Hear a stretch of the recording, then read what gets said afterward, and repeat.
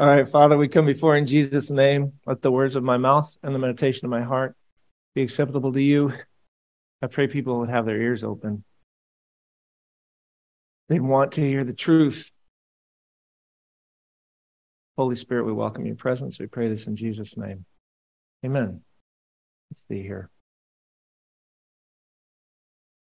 A lot of churches will start out with the Lord's Prayer. It'll be Matthew 6. We do an overhead. Problem was, I said, I'm reading this version. He said, we don't have that on the computer. But most of you can say it by heart. Our Father who art in heaven, hallowed be your name. Stop. I want to walk through it. Our Father who art in heaven, hallowed be your name. What does that even mean? Halloween is called Hallows Eve. Is that when the spooky things come out? God, make your name spooky? What does that mean? Revered, reverenced, known, awed, exalted, worshipped. But a name is someone's character. So that's what I always talk about. It's the character of God. And Melissa wasn't complaining about it, but then she ended with that amazing description of God that's all through the Bible, but very few people really know God that way. When God described himself as compassionate and gracious. Compassionate and gracious. Like you moms out there, the way you feel about your kids, that's how he feels about you. No, that's not the God in my head. That's not, I was in a private religious school. That wasn't the God we were taught about. Well, then you're taught about the wrong God, because that was God's description of himself to Moses. That was what Jesus lived out. Compassionate and gracious, which means he feels for you and he wants to do stuff for you. Slow to anger. He doesn't want to punish you. He doesn't like to punish people. Nope, that's not what my grandpa, he was a priest or pastor. I wouldn't have been a priest. He's a pastor.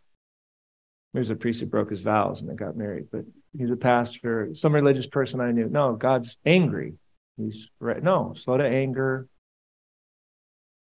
abounding in hesed, loving kindness, and faithfulness. That's the way he always is. So God, our Father, that's one, right? Our Father, you're supposed to have a father relationship with him, not a, oh, thou who art enthroned above the cherubim. No, Daddy.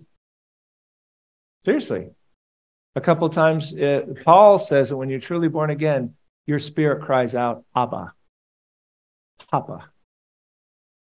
I know this is offensive to people. It's because they don't really know the God of the Bible or the God that Jesus was talking about. We all believe in some concept of God, but most of us are nuts. So our Father who art in heaven. So we're supposed to pray this way. Papa, Abba, Daddy, who is in heaven. Hallowed be your name. Let your name, your real name, your real character, not all these million varieties of false representations of you. And what you're praying, so you're like, through me, let me make known your name. We had a seminar yesterday where I used to teach all the seminars, but then I discipled a bunch of guys, and man, God's raising up some really good teachers, men and women in this church. And James was teaching on my favorite subject, and he had me like get the waterworks going, like talking about the kindness of God, the goodness of God. God, let who you really are be known. That's the first line. We just run through it like a bunch of parrots. Father in heaven, hallowed be the name. Here we come, the will be done, right? Say 10 of those, and then God won't be mad at you anymore. What kind of nonsense is that? You think about who he is. Help me to make this who you are known. Then he says, what? Your kingdom come, your will be done on earth as is in heaven. And that's really what I want to focus on, at least as a launch point. There's a lot of different directions I could take this. Anybody familiar with King Arthur, Camelot, Knights of the Round Table, all that? Its origins are in ancient Welsh mythology, and it's fuzzy and it's hazy, and then it became kind of crystallized in an English work of supposed to be history, but it was really fictional, about kings, and then the French got a hold of it and put a bunch of romance in it and elements. It's kind of evolved. And so if you watch the musical that was Emmy winning, whatever, back in 1967. That was just one variety of it. But basically, it's morphed into this thing where you have this kind of perfect king and perfect love and perfect justice. Knights of the Round Table is everybody has a voice, and we're all fighting together for justice. And it's not might makes right, but might, protects the right. Or, it's like everything. It's kind of in our hearts. We have this longing for this perfect situation. It's in our hardwiring. You personally, you want to be in a situation, you want to be in a community. Everybody does. Where they're loved. Where they have peace. Where they have fruitful relationships. Where they have deep friendships. Even a great romance. Perfect children. People who around them who love them. Meaningful work to do. People think, oh, if I was just rich and I could lay around on the beach, you'd want to kill yourself. We're supposed to be productive. We're supposed to be, seriously, retirement looks pretty awful to me, quite frankly. I joke and I say, I don't want to die wrecking a motorhome on a golf course somewhere, or driving it off a cliff in California because I fell asleep at the wheel. I want to die doing something meaningful, even when I'm old, because you can have meaning and purpose in life. But in this perfect world, we can help people. There's poor people. We can teach them how to, get on their feet and make something good of their life and welcome us into this community. So in Camelot, that's what happens. This great king and his knights, they fight for the right and they bring an end to oppression and injustice, and there's love and there's peace and there's prosperity. This is just a human longing in all of us.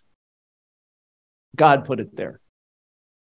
It's part of being a human being, and people come up with different fantasy visions of what that is. But that's the second line in the Lord's Prayer. Your kingdom come, your will be done on earth, down in this nightmare, like it is in heaven. And that's what we all want. And we want love, and we can't find love. And so we try to make people love us, and then when they don't love us, we shank them, and, whatever. Seriously, we slander them, and then I'll make the next people love me, and then we just turn into all these little monsters. No, everyone else is a monster. I'm fine. It's all those other jerks out there. I'm the good one, and if it wasn't for all the jerks in the world, this world would be a wonderful place. No, we're all jerks. We're all monsters. We're all contributing to the chaos. We're supposed to connect to God and then pray that this longing that he put in our hearts be fulfilled. Your kingdom come, your will be done on earth as in heaven. Where we have peaceful relationships, we have good families, we have meaningful vocations, and not just vocations. I mean, who cares about earning money? But I'm doing something I love, some unique skill set God's given me, and it's a blessing and a benefit to my people and to people beyond me. Again, I tell people, I don't know what being a woman is. I've never been one, but I know what a man is. Is a man supposed to be? A man is supposed to be someone who can take care of his business and carry others. I really like that definition. I can take care of myself. I'm not a beggar. I'm not needy. I'm not a drain. And I can carry others. Now, there's a process to get there where you're going to be dependent on other people. But I want to feel fulfilled as a man. A woman wants to be fulfilled as a woman. I want my marriage to work. I want to have a positive impact on other people. I want to bring an end to oppression and injustice and poverty and all that kind of stuff. We want Camelot. Any of you guys read C.S. Lewis, Narnia stuff? You really ought to. Great stuff. He's one of the smarter people who have lived in the last 100 years. And he went really easy on us by putting some of his great concepts into fantasy books and stories about this land called Narnia. But that's kind of also in Narnia, that's all these longings are fulfilled. And, and Peter and Susan and Lucy and Edmund, who was a rat, and then until he turned it around. Ultimately, they're what's the castle, Carapavel? They're ruling and reigning, and there's peace and joy and harmony, and they break the curse of the White Witch and all this. So I think he was also tapping into that longing for this perfect world. We all have that. Why did God put it there? Just to frustrate us? Or just to wait for the sweet by and by? Yeah, it's gonna stink down here. Got to slug it out. Got to take what you can get. Kill or be killed. Red in tooth and claw, right? Survival of the fittest. No, you can have it here and now. If God is your Father, and you really understand what that means, and you know his name, and you get on track with his program. So, some passages. Some of you guys, we got some new faces in here, which is wonderful. We love new faces, and if you feel like you're getting overloaded with information, just hang in there, because there's a lot of people that are brand new to this Christianity thing in this room. Like, seriously, some of you that are new, people came right off, literally off the street. I'm not even talking about nice people that didn't go to church. I mean, hardcore sinners. You can look around, you're like, yeah, I could see that person being a hardcore sinner. Yeah, they really, really were. So we're not a bunch of Bible scholars, just born that way. There's some people. So there's going to be some things that you're going to feel a little lost. But in the Bible has two parts, right? You have the Old Testament, the New Testament, right? We do. This is what we learn in seminar. And in the Old Testament, you have three types of books. You have history, poetry, prophecy. In the New Testament, history, epistles, prophecy. Yeah. So anyway, we teach people like how to handle the Bible. Literally, a homeless person doesn't know which end to hold up the Bible. But getting back to this perfect world theme. The first four books of the New Testament, Matthew, Mark, Luke, and John, are just stories about Jesus' life from close followers.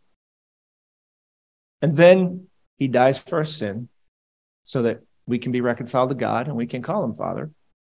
And he goes back to where he started.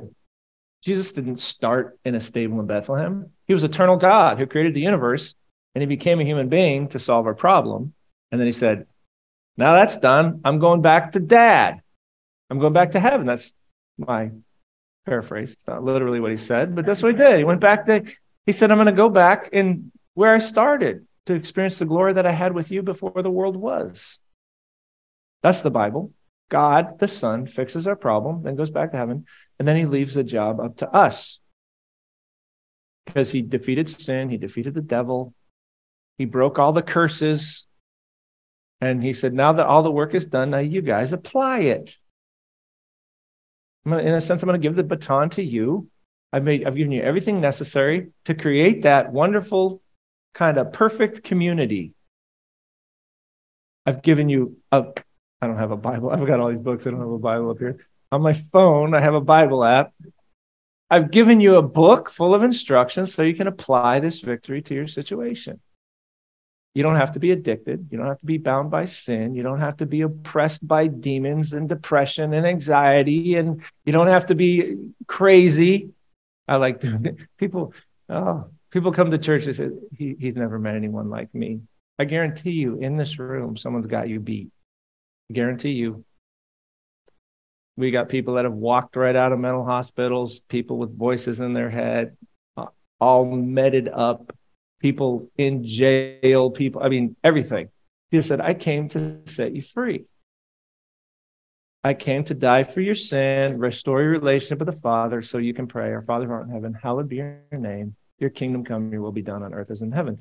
So then when he goes back to heaven, his followers say, cool, let's establish this ideal, wonderful community.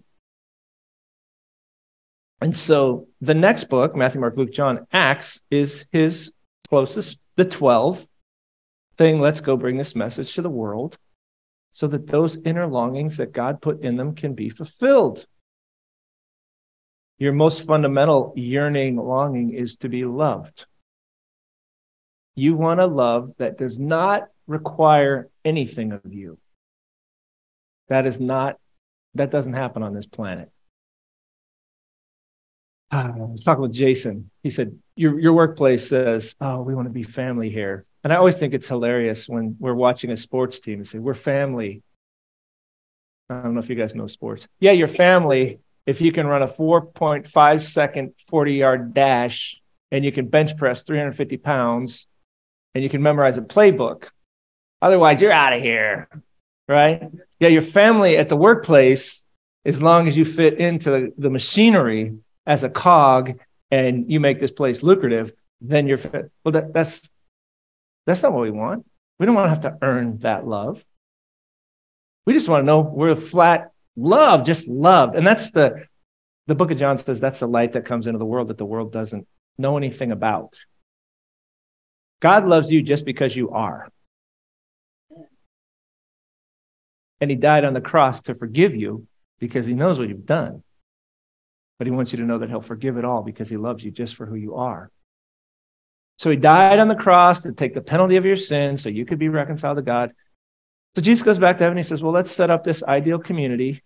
And so you look in the book of Acts, like, let's see, Acts chapter, let's go to the one in chapter 2. Everyone kept feeling a sense of awe. Signs and wonders were taking place through the apostles. Those were just the leaders. Those who had believed were together, had all things in common. They weren't communists. They were sharing. Everybody didn't give to some psycho cult leader. And that's human perversion. These are people who love each other like the way I love my kids. See, I can get emotional. If my son today called me and said, Dad, I'm really hurting. I'm really confused. I'm really scared. You know, my sons are grown up, but that happens to grown-ups too. If God forbid my son said, Dad, I'm thinking about ending it all, I'd be on the plane. If I got a text like that, I'd say, see you later, guys. Someone else come up here and take over.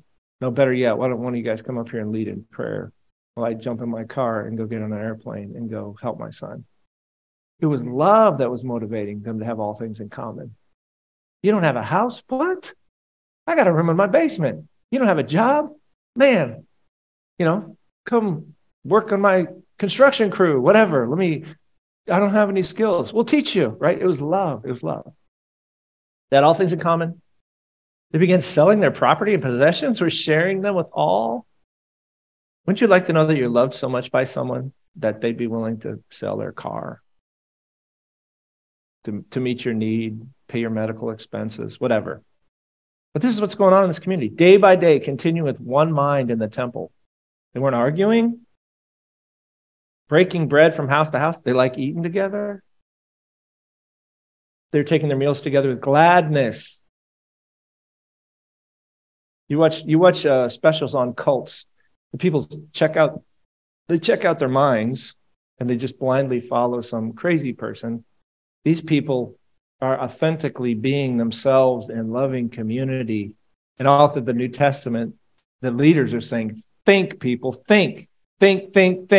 Test us. Make sure we're legit. Like in a cult, they're like, stop thinking. I'm the grand poobah. I'm the only one who can talk to God. These people are having fun. They're enjoying it. Gladness, sincerity of heart, praising God, having favor with the people. The Lord was adding to their number every day. Who wouldn't want to be a part of a community like that?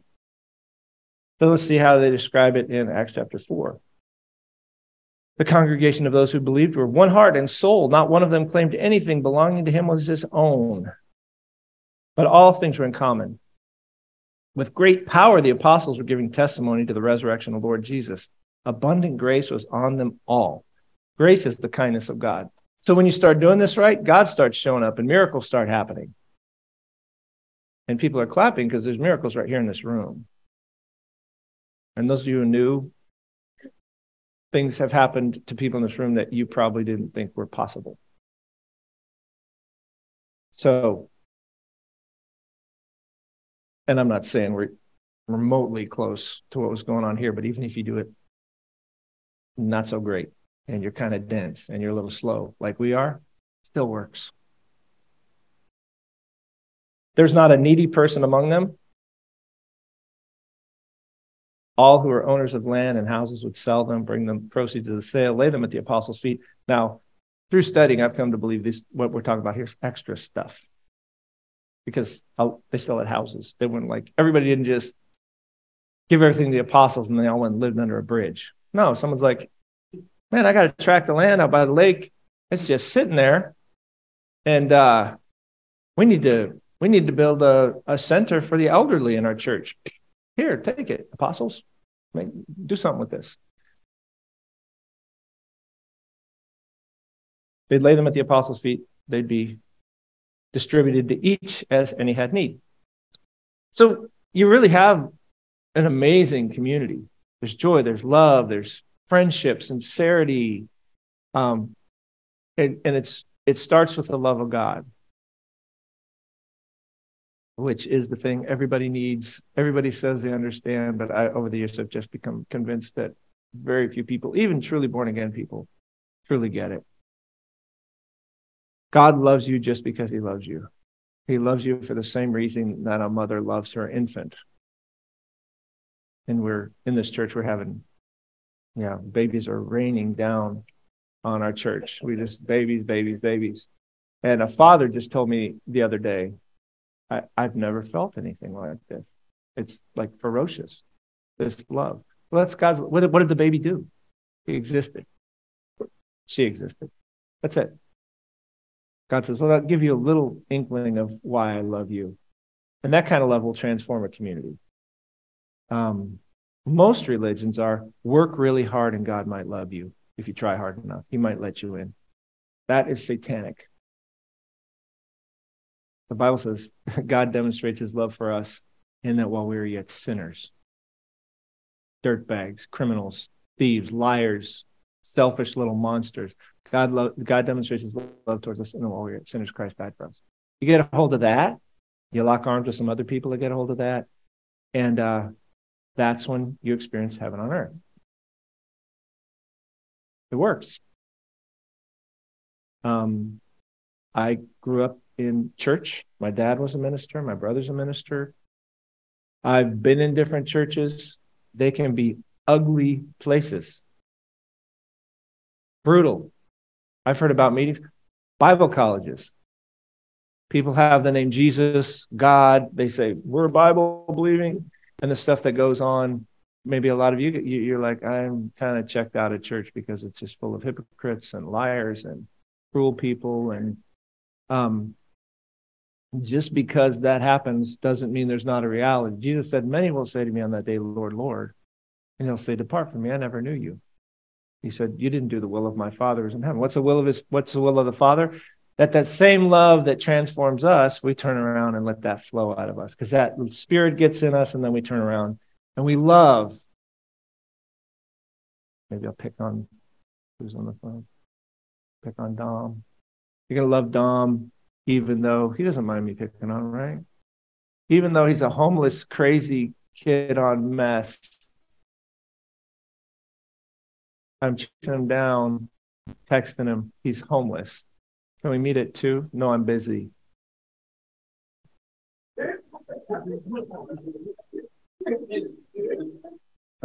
What is he like going through his schedule? 1 to 2 o'clock, self-loathing.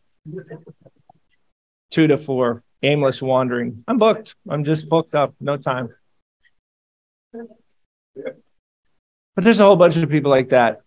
You just keep loving them and going after them. And you're like, why? Why am I going after them? Why do I love them? And then occasionally people are even mean. We'll let people into the community and we try to love them. And they're programmed for meanness. They waste your money and they say mean things and they slander. Sometimes they go away and they slander you and all this. You just keep going after them. Why? Well, crazy love that God has invaded me. I can't help myself. They wipe out really bad.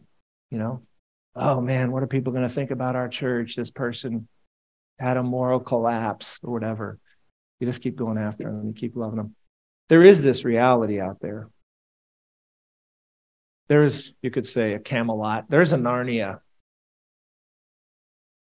And we're just experiencing it a little bit. But one of the reasons I totally believe it is because we I literally have something like euphoric joy, probably 3, 4, 5 times a week, where I get so emotional. Like even this morning, I was like, Susan, oh, you got to listen to this song by this, because you're going to cry, aren't you? Like, yeah, I'm going to cry. Because God loves us, and when you let that transform you, you get in a community where other people have got it, and they love you, and you love them, and then you start welcoming people in. And just on these front rows, man, just amazing, amazing, amazing, amazing, amazing. The way the love of God fixes us. So, our Father art in heaven, hallowed be your name. What's his name? It's his nature, it's his character, it's his love. Most people don't know it. Most people in church today don't know it. Stand up, sit down, turn around, you know. Put your right foot out, put your, left foot out, shake it all about, whatever, do the hokey pokey, repeat this. They don't know what they're doing. It's the love of God that creates that community. So Jason and I recently went to Asbury because there's kind of a really weird thing that went on out there in Kentucky, Wilmore, Kentucky. People by the thousands. They were like drawn there because people had heard that God showed up in a unique way. It used to happen a lot. From 1720 to about 1910, it used to happen a lot. All over the world, where God would show up in a very unique way, and people would go and they'd be just floored. And they wouldn't want to leave. They'd go, like the Welsh Revival in 1904, for a year and a half. If you had a church and the doors were open, it'd be packed, standing room only. If it's a church of 100, you'd have 200 people there. It's a church of 3,000, you'd have 4,000 people there sitting in the aisles, because the presence of God was manifesting, that love of God, that thing that we're all hungry and thirsting for. So we drove out, and it was pretty cool. And luckily, we got there early, so we were able to actually get into the chapel. People just wanted to worship. They just wanted to worship, just bask in God's presence and God's love. And then people would confess, I have a need. And they're brutal things.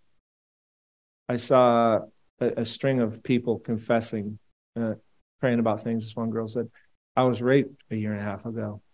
My mind has been just shot.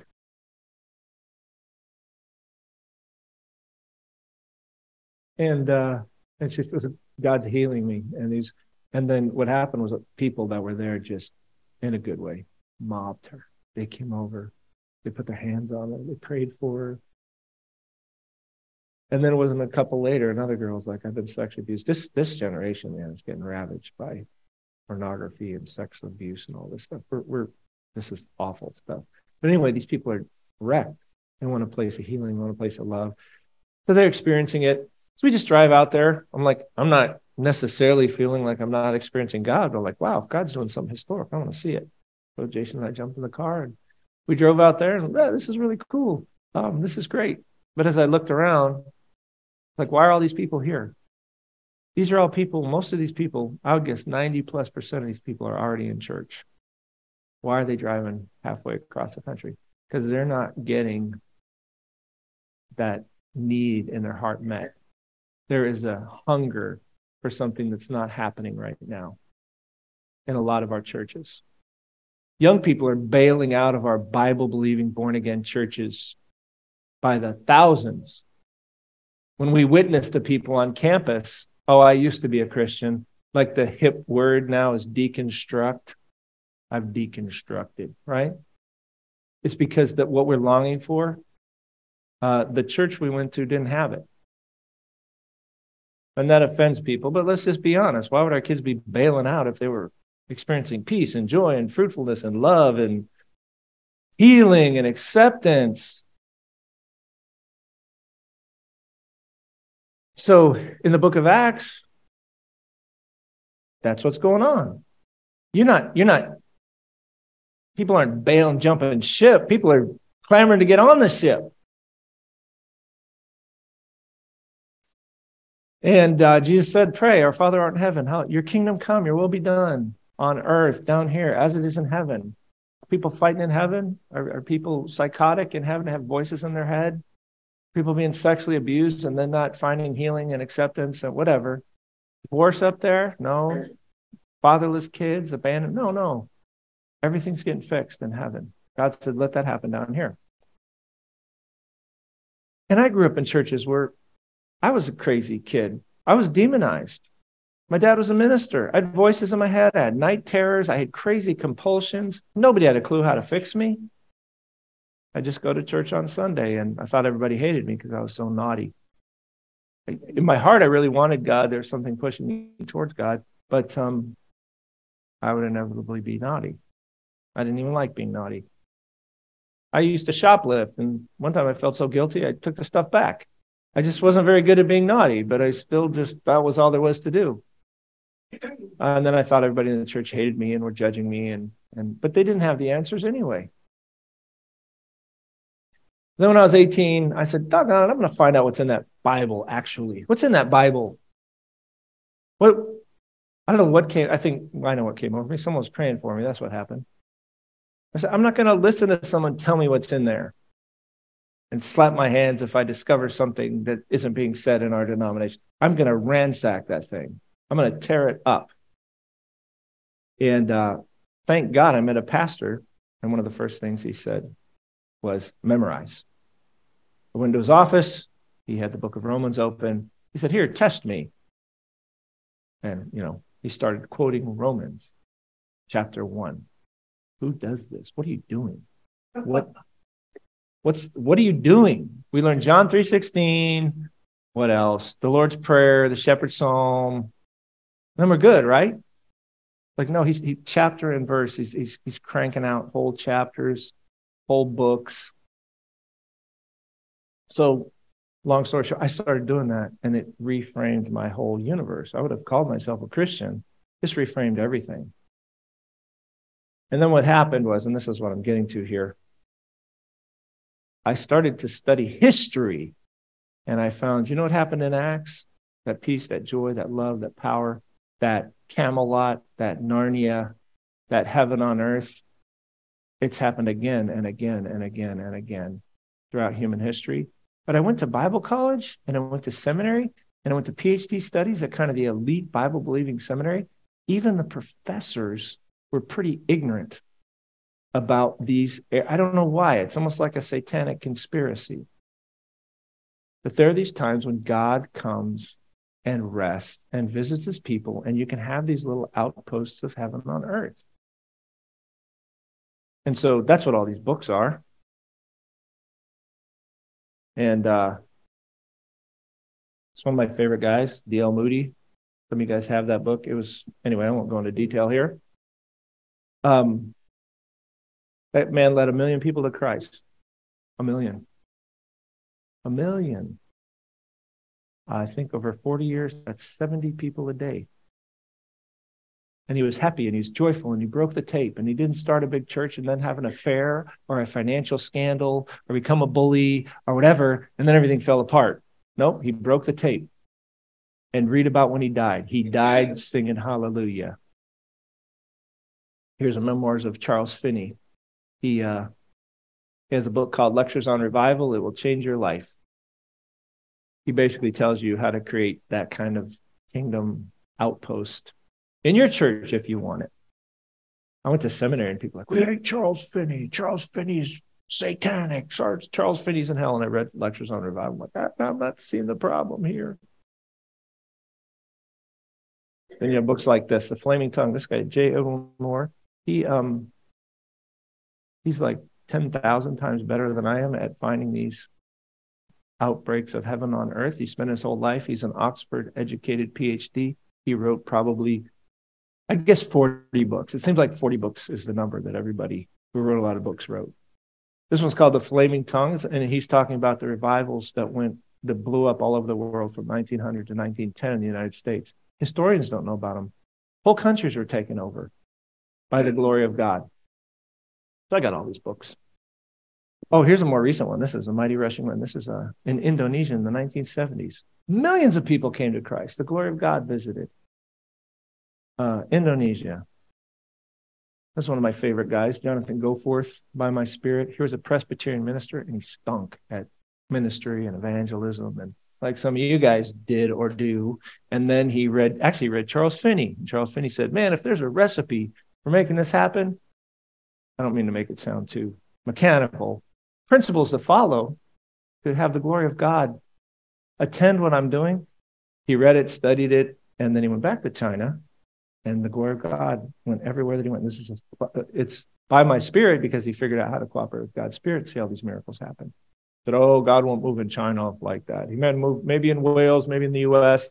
Said, no, he moves wherever humans are humans. He loves humans because they're made in his image. But yeah, there's tons of these books. Oh, England, before and after John Wesley.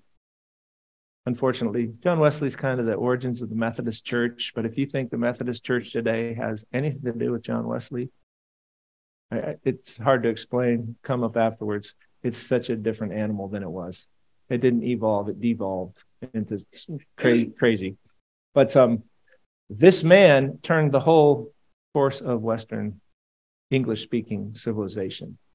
The abolitionist movement, why there was an end to slavery, ultimately you can track it back. He said England before and after Wesley, because he says if you want to track all the, not just spiritual implications, but social implications of what happened here, labor reform and prison reform and child labor laws and all this kind of stuff, it all went back to this man bringing the kingdom to earth. Sometimes 20, 30, 40, even 50,000 people come to open fields to hear him preach. That the power of God would come down and just mow them all down. People's lives would be transformed. All these people. Oh, here's a good one. Francis Asbury. Guess who the college was named after? He was like John Wesley in the United States. People don't know about these people. They don't know about the fact that they brought the kingdom of God to earth. You can get a seminary degree, never hear about these people, never hear what they did. There's massive overlap into the way they went about doing things. But you have to read the primary sources, or whoever's teaching you about them will skew them to make them what they want them to be. But if you actually read them and say, what were they about? About prayer, different kind of prayer than most of us grew up with. Holiness, fully yielding to God's will. Getting in touch with the supernatural power of the Holy Spirit. Oh, that's crazy stuff. Don't talk to me about. Yeah, that's just what the devil wants you to say. Study these people. There's all this massive overlap in how they did things, and it's what brought the glory of God. What I got here? Oh, these are the works of John Wesley, so I don't need to go over that. This is like a 10-volume set. C.T. Studd, one of the great missionaries of the 1800s, heir to a fortune, one of the great athletes in England at the time. When he discovered the love of God and the truth of the gospel, he gave away his fortune and walked away from his athletic career. Because it's at the end of his life, someone said, tell us about all the sacrifices you've made for God. He said, I never made a sacrifice. If you don't understand that, you haven't walked with the Lord. You can't outgive him. And if he's trying to get something out of your hand, it's only because he wants to put something 100 times better in your hands. Got a whole bunch of these videos. This ministry is dedicated. There's still little outbreaks of this, kind of heaven on earth, transformations videos. Anybody watched any of those? Oh, that's sad. Only a handful of people. Because God's still willing to do this. Yeah, it's probably, we got Oswald Chambers in here. I know Brandon Heisong will like that. He's always reading. Got Brother Andrew in here. So anyway, why am I doing this? Because I know we can have heaven on earth. I know it. I know it. I know God will restore broken lives. I know he can forgive anybody. I know that the totally insane can be sane again. He heals the broken. I know we can all have that loving community that we're longing for. The Bible says it. It's not Camelot. Camelot's a misty, wispy dream that's rooted in mythology and fiction. This is stuff that really happened all the way back to biblical times. And I know it's true too, because although I've never been a part of a fire that has blazed indefinitely, I see the stuff that these guys are talking about all the time. I see, honestly, like a couple major answers to prayer, supernatural things, life change things every week, every single week. And I'm just always saying, well, if I pushed harder, guess what would happen? And not just me, but you guys too. God's kingdom can come and his will can be done on earth. And his will being done doesn't mean we're going to submit to whatever happens. That's not what that means. And for those of you who are smart and you think that's what a Calvinist should teach, you've not even read John Calvin, because John Calvin says, we're not saying that when we say your will be done. We're saying let the things happen that we know are good and right that you've commanded on earth. That doesn't make sense to you? File it away. But God wants to bring change. God wants to bring justice. God wants to take care of the orphan and the widow and get the street person off the street and find a family for the fatherless and the homeless and the orphan and the elderly, and bring justice and end racism and oppression. And Jesus' death on the cross restores our souls. And then we can join this amazing prophetic army of his that he intended and march out there and take over. And I know it's real because I see little flashes and glimmers of it all the time in this group. So right now, though, unfortunately, the church is not Camelot. It's more like Scamelot or Shamalot. You didn't get the second one, Shamalot? It's a mess. And it's humiliating. My son works in the secular he works in downtown Denver, because you can't really say you're a Christian. You especially can't say you're an evangelical now. Those are just ugly. Oh, you hate people, huh? Oh, you're a militant Trumper. Yeah, that's what that means. Oh, to step on someone's toes? Sorry about that. It's not what being a Christian means. It's not what being a disciple means. It's not what being born again means. But that's what the world sees. Oh, you hate gay people. Mm-hmm. You're a hater. And that's what you are. No, that's what we've become. And then the biggest churches, they blow up and they implode, and they blow up and they implode, and they blow up and they implode. And do I have to give you a review of the names of the biggest churches and pastors and ministries that have blown up and imploded over the last 20 years? We've lost our way. We've lost our bearings. We've lost the recipe. So I'm saying all this. I'm pretty good on time too. Because right now I'm getting ready for one of the bigger moves of my life. And we are, boy, how much should I go into this? When you want to hear God's voice, it's not crystal clear. Jesus' face doesn't show up in your oatmeal. He doesn't write on the sky. Usually you get usually a prompting from the Lord, and then you go study the scripture to see, well, is that the Lord? Then you talk to people that you trust, that they seem to walk with the Lord. And if you get those three things in line, you usually hit a home run. I mean, I've been doing this for 30 years, and I see a lot of cool stuff. But usually it's an impression from God, and then you look in the scripture. Would this be the kind of thing God would say? Because the devil will gladly give you impressions, especially if you're proud and super spiritual. He'll lead you right to hell. But check that impression with the word, and then check it with godly people around you. And if you get those three things straight, so there's another little book in here by a guy named George Mueller, who's maybe the most miraculous of them all. You're like, hey, I could read that one. Yeah, this is the last interview of his life. And he just talks about all the amazing miracles. He raised 10,000 orphans by faith. He led, tens of thousands of people into the kingdom. Just incredible. When he died, people came from all over the world just because he was such an example of the fact that God is real and still. And he lived his life this way because he said, I'm just trying to show you guys what's possible. That's why I did it. He said, anybody could do this. Literally, he raised 10,000 orphans. He never asked for a dime. Yeah, you should read about him. But anyway, it's not about him. It's about the fact that this is a reality. We can have it. The church right now has lost its way. The church is imploding. Being a Christian is almost a pejorative now in culture. Oh, you're a jerk. Okay. I know what you're about. Oh, you're judgmental. You're mean. Oh, you're selfish.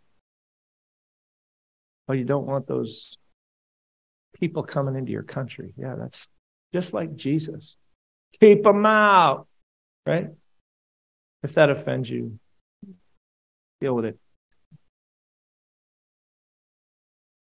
We're lost. We're crazy. Our churches are not heaven on earth, but I know it's possible. And I experience little flashes and glimmers of it all the time in this place. The wild generosity, outrageous.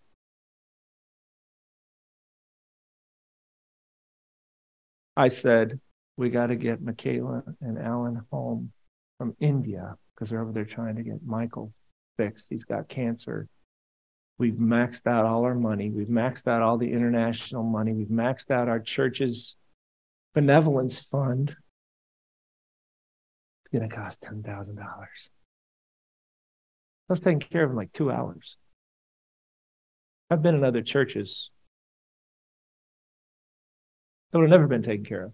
They'd have gone through panel and committee and session and denominational headquarters and blah, blah, blah. Right? So, well, I'm seeing it. Lives transformed, especially people who like to sit on this front row who are really, especially you, Joe, you're the worst. No, just kidding. Just broken, restored, finding hope and joy and peace. So I know that what they talked about and they experienced 1,000 times more than we do, it's real. So I'm getting ready to make one of the bigger moves in my life. I was talking about George Mueller and how he said, there's a fourth thing to discern the will of God as well. So you've got, what am I feeling? What does the word say? What does wise counsel say? And then he says, you can also pay attention to circumstances. So there is a property that's come on. It's not on the market. It's only available to us, from what I'm aware of. And it's where we started. There's like, how many of us? 10, 15, sitting around a little circle. I guess we're a church. Church. Let's do churchy things. Let's sing and open the Bible. And we talked about Acts and a lot of the same stuff I'm talking about here. It's where a lot of you guys were baptized. It's where we had our seminars on Saturday. I called one of the guys on my international board and he said, oh, that's coincidental. That's where I was really found my way in college and got connected to the Lord, right in that property. And wow, circumstantially, that looks really interesting. And then the other day, we're sitting in the coffee shop, Jason and I, and the pastor of the church that owns the property was sitting in there, and he comes over, and we're talking, and he said, man, basically, I really like what you're doing. I like this intensive discipleship stuff that you're doing. That's my heart. And I said, yeah, everybody says that. Everybody who's a Christian says intensive. What church is going to? No, we're kind of into half-baked discipleship. We're kind of into lame-o discipleship. No, everybody's going to say we're into intensive discipleship. But I'm saying, you don't understand, we have all nights of prayer. Well, they had those in the book of Acts. You know that we have a prayer meeting, and if you're seriously a member of this church, you're going to be there. Virtually everybody in this church shares their faith. We take in the shattered. We go after them. We have homes for them. And we're just getting started. We've got 4 houses. We'd like to have 50 houses. And he's not flinching. I said, well, maybe you want to read my book. I already read it. And he basically says, our board's waiting for an offer. I was like, that looks kind of circumstantial to me. I had the nudge. We've been pursuing it. Check the scripture. Why are we going to use it? We're going to use it so people learn about this stuff. The church right now needs to be saved. We are lost and blind and out of our minds. Churches without prayer meetings. Churches, fornication isn't even a thing. It's just church discipline. What's that? People who are mighty in the scripture, we don't even know what that means anymore. Back in the days of the Moravians, where really a lot of this began, they'd have the whole New Testament memorized. We actually have one guy in our broader community. He's on a 3-year plan to memorize every verse in the New Testament. And when he's done, I'll have to pin the blue ribbon on his chest because I've not done that. But that shouldn't be rare. People fast, people pray, people go after the broken. On Friday, we're out sharing Christ with people on K-State campus. But I still feel convicted because I want to do more. And then I was talking to Matt the other day. He's make a long story short. So what drives you? It's not guilt. It's not trying to shame anybody's. What else is there? It's fun. It's joy. There's nothing better than seeing a life restored, except the presence of God that you experience when you worship him and engage him or really interface with him through his word. But I mean, a life restored, I mean, that'll put you on your face.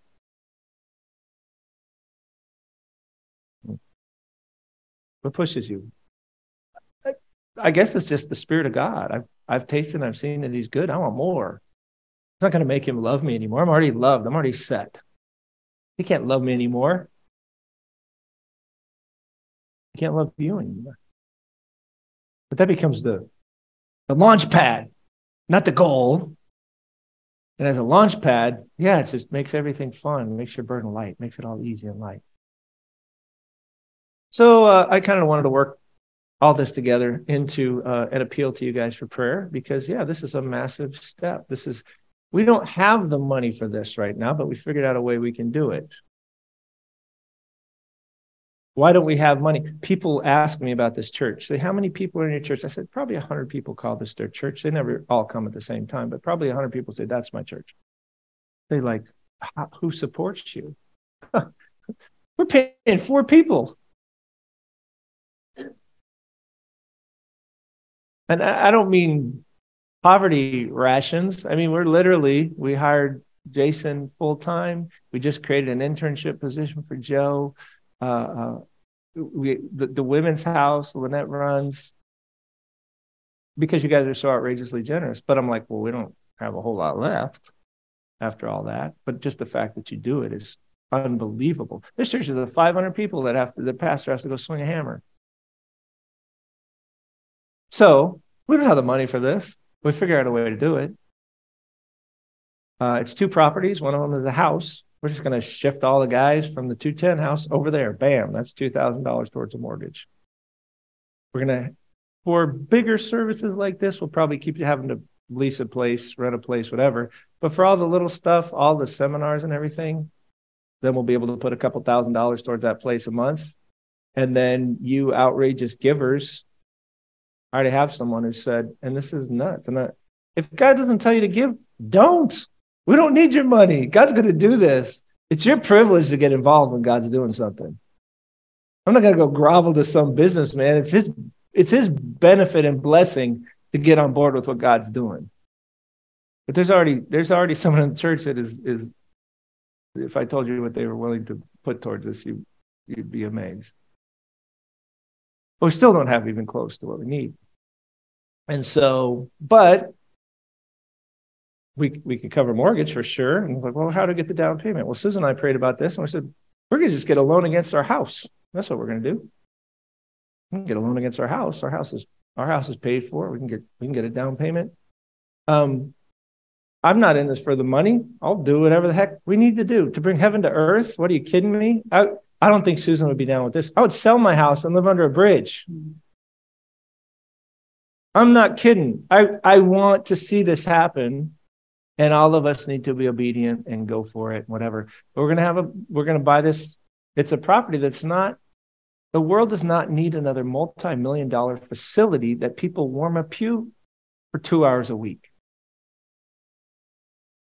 We need a place where people are discipled, where people are learning, where people are becoming mighty in Scripture, where people are going for prayer like the early apostles. Do you know that there was not a church building, as we think of church buildings, on planet Earth for 3 centuries after the death of Christ? The church did all right. We don't need another McChurch. We need a place where people can come and learn. So I envision wall-to-wall bookshelves with all of this literature, because I brought you a sampling of some of my favorites. There's thousands of these books, and these people will floor you with what they accomplished for God and what was made, what they show you is possible for God. But there's some of you guys in here want to learn the original languages. Seaver comes up here, and some of you guys got lost. We got some super smart guys. You don't have to be super smart. You have to be super obedient. But there are some super smart guys in the kingdom. And Seaver's talking. I'm like, Seaver, hold back, buddy. Don't take us into parsing Greek participles or any of that stuff. Just give us some simple stuff. But there's people that are called into ministry. They want to learn languages. They want to learn Hebrew. They want to learn Greek. There's people that want to do, master's level theological studies. There's people that want somewhere to pray it for in the morning. We have nights of prayer. I don't want to just have one night of prayer. I want to have 5 nights of prayer, like they did in the book of Acts, because I want to see the kingdom come and God's will be done. So, all this to say, this is made available to us, and I want to see this happen. And so, if this does not move your heart, if you're walking with the Lord, I don't care. Do what you're supposed to do. But I think the people that are supposed to get involved are going to get involved, and this thing's going to happen. I've never preached a sermon shaking people down for money. Have I ever? Never. Some people in here have been with me for 15 years or the last church. I don't need to shake people down for money. All I need to do is tell you, walk with the Lord. If you're supposed to be a part of it, you will. I don't want money from someone that I'm guilting them into giving something they don't, it's not in their heart to give. So anyway, but this is where we're going. I need your prayers, because this is the week. Susan and I are going to be talking to banks. We're going to be praying. We're going to be trying to make this thing happen so that we can make disciples, keep perpetuating the stuff that we're doing that is getting the cool results more, 10 times more, not two seminars a week, 20 seminars a week, not just Tad teaching them all. We got 20 good teachers now. Seriously, we do. Hallowed, exalted, glorified, magnified, honored, appreciated, understood, propagated be your name. Your kingdom come, your will be done on earth as it is in heaven. And let us play some little part in that, Lord. And we pray for another season of glory. Help us, Lord, the good things that you're doing. We pray you'd multiply them. The things that are getting in the way, like fear and pride and selfishness, disunity, prune it out, Lord, as gently as possible. But get rid of it, Lord, so you can bear more fruit. We praise you for what you started. We cling to you, Lord, because apart from you, we can't do anything. But with you, Lord, we can do exceeding abundantly beyond all that we ask or imagine. So we just pray, bring this to pass. We ask all this in the name of Jesus. Amen. Amen. So